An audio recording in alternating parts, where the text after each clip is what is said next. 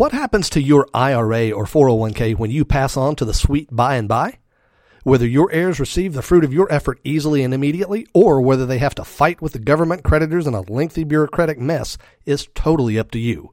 I'm Brian Ellis. I'll tell you how to make sure your loved ones get what you want them to have right now in episode number 136. You're listening to Self-Directed Investor Radio, America's only podcast exclusively for affluent, self-directed investors, where each day of the week you receive innovative investment strategy and deadly accurate market analysis that's untainted by Wall Street and unblemished by government propaganda, all in 7 minutes or less. Coming to you now from iTunes, Stitcher, and SDIRadio.com, here's your host, Brian Ellis. Hello, SDI Nation. Welcome to the podcast of record for savvy, self-directed investors like you. There's one really interesting thing I'm observing with startling frequency about the way that very wealthy people use IRAs versus their less affluent counterparts. They don't use it as a vehicle for retirement savings as much as they use it as a vehicle for estate planning. Now, my friends, much of this audience is in fact sufficiently wealthy that it's directly relevant to them what I have to say to you today.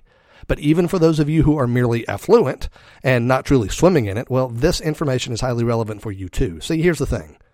IRAs offer some really cool estate planning capabilities. I should be more specific. Roth IRAs and Roth 401ks also are almost magical. When the owner of a Roth account passes away, that account is inherited by the now deceased owner's designated beneficiary. And in most cases, that account is then available to the beneficiary immediately.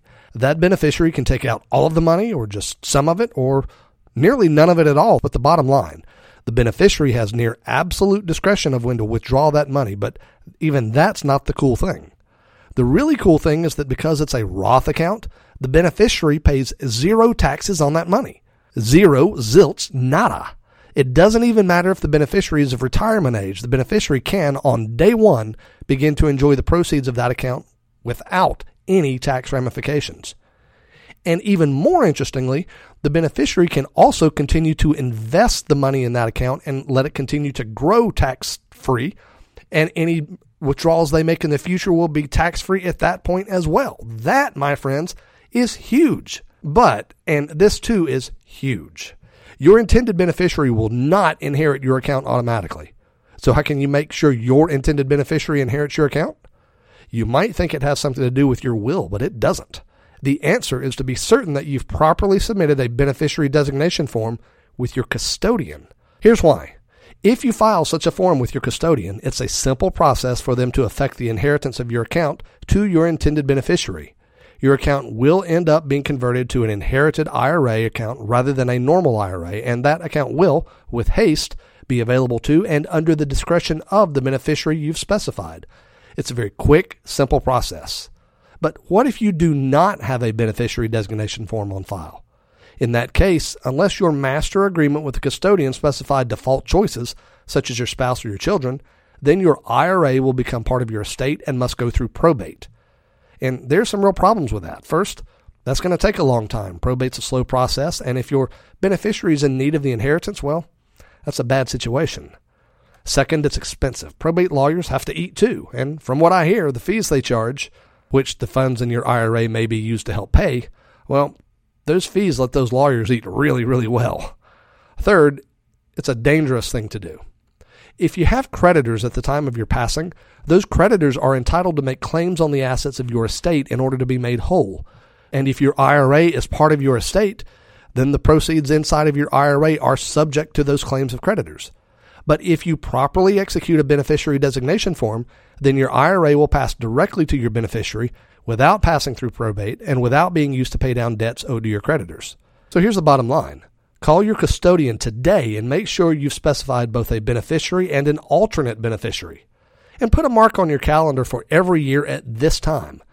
Mark it as the SDI IRA Beneficiary Checkup Day. And on that day each year, make sure you have a beneficiary and alternate beneficiary designation form on file with your custodian, and that the forms on file still reflect your preferences for beneficiaries. It's the easiest thing in the world to do, and unfortunately, it's also the easiest thing in the world not to do. But the negative impact of neglecting this one is really big. Don't make this rookie mistake, folks. That's all for today, except for this. Looks like there's a very good chance we'll be able to acquire a portfolio of rental properties that offer both very solid equity and very solid cash flow. Really great opportunities, to be sure. I'll be announcing more about that in the immediate future, but to make sure you get that information in the most timely manner possible, be sure you're on my Top Picks notification list. Just text the word Top Picks to 33444. That's the word Top Picks with no spaces, spelled TOPPICKS. Text Top Picks to 33444 to get on the priority notification list. Now, tomorrow's episode, I'm going to tell you what the IRS thinks about your having more than one IRA or 401k. And I'll tell you the situations in which it actually makes a whole lot of sense to have multiple retirement accounts. This is particularly relevant for you real estate investors out there, so be sure to listen in to tomorrow's episode. And the only way to be sure to do that is to subscribe through iTunes or Stitcher. So do that right now. My friends, invest wisely today and live well forever. Thank you for listening to Self-Directed Investor Radio with Brian Ellis. Don't miss a single episode. Be sure to subscribe to Self-Directed Investor Radio right now on iTunes, on Stitcher, and at SDIRadio.com. Your feedback is always welcomed via email at feedback@SDIRadio.com. This show is for entertainment purposes only and is not intended as legal or professional advice for your situation. Content is the property of the Self-Directed Investor Society.